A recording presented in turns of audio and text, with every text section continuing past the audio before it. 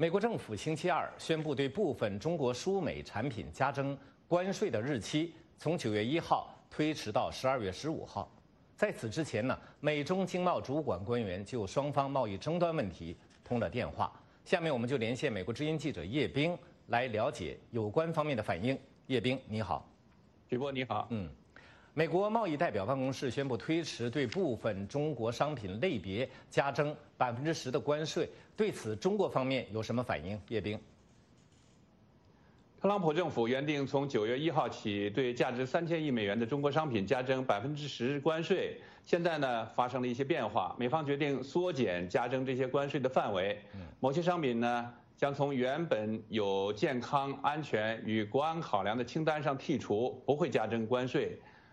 推迟部分中国产品加征关税，比如手机、电脑、玩具、衣服、鞋等产品，到12月15号加征关税。特朗普总统表示，这样做是为了避免圣诞节前消费者的节日购物受到关税冲击。美国商会反对特朗普政府的关税措施，担心美国企业与消费者受其伤害。中国官媒报道，中国副总理刘鹤周二应约与美国贸易代表莱特希泽、财政部长姆努钦通话。通话过程中，中方就加征关税问题进行了严正交涉，双方约定2周内再次通话。新华网报道指出，从应约2字来看，美方提出电话沟通，凸显美方短期内难以消化加征关税带来的压力。报道认为，这未尝不是极限施压负面效果作用在美方市场之后，美方行为逐渐向理性回归的表现。不过，中国官方目前尚未对美方暂缓加征关税作出明确回应。中国外交部发言人办公室称，该问题需要向这个主管部门询问。而美国之音给中国商务部发去的传真提问函到目前还没有得到回音。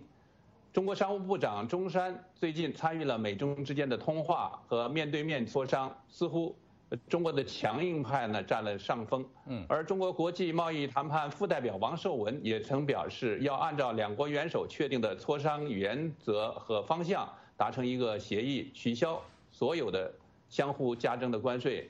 大阪特西峰会之后不久，中方表示，中美如果能够达成协议，美方必须取消所有对中国产品加征的关税。许波，好的。那么下一轮我们看到美中贸易谈判前景不明，中方1周前呢宣布中国企业暂停大量购买美国农产品。那么在这个背景下，美方宣布推迟加征部分中国产品的关税，中国民间有什么评论呢？叶冰。按照美中双方不久前在上海约定，中国代表团将于9月赴美磋商。特朗普也表示，双方可能仍按原计划9月初会谈。目前中国官方虽然没有做出具体回应，官媒环球网引述专家意见认为，中国仍需要警惕。环球网报道说，美方最近的推迟加征关税的决定，间接承认了对中国加征关税损害了美国消费者的利益。报道说，美国挑起的贸易战归根结底呢，一定会搬起石头砸自己的脚。广东外贸商人张先生今天接受了我们的采访，他认为，美国延缓加征关税原因是多方面的，包括美国国内经济因素和中方的坚持，同时呢，也给了中国企业一个喘息的机会。下面我们一起来听。这个你放缓了，这对我们来说呢，不会是一下子把我们全掐死，是吧？这对我们来说呢，是有一个周期，很好啊。等完了之后呢，干嘛呢？我们现在一定要做好这样的一些准备工作，是吧？万一有一天你们这么干了，那完了之后，我们还有更多的一些这种资源，或者说我们可以自己独立出来，自己做自己的一些东西，不依赖于美国。我觉得这个对我们来说呢，就是非常好的，就是特别是你放缓之后呢，这个周期稍微长一点，是吧？你比如说像华为，他们就有更多的时间去测试自己的系统，是吧？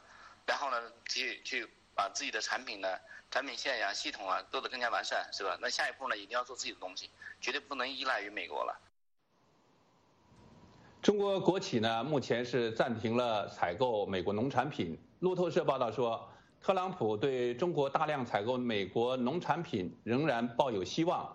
美国股市呢，昨天大涨，不过今天中国沪深股市呢表现温和，以小幅上涨收盘。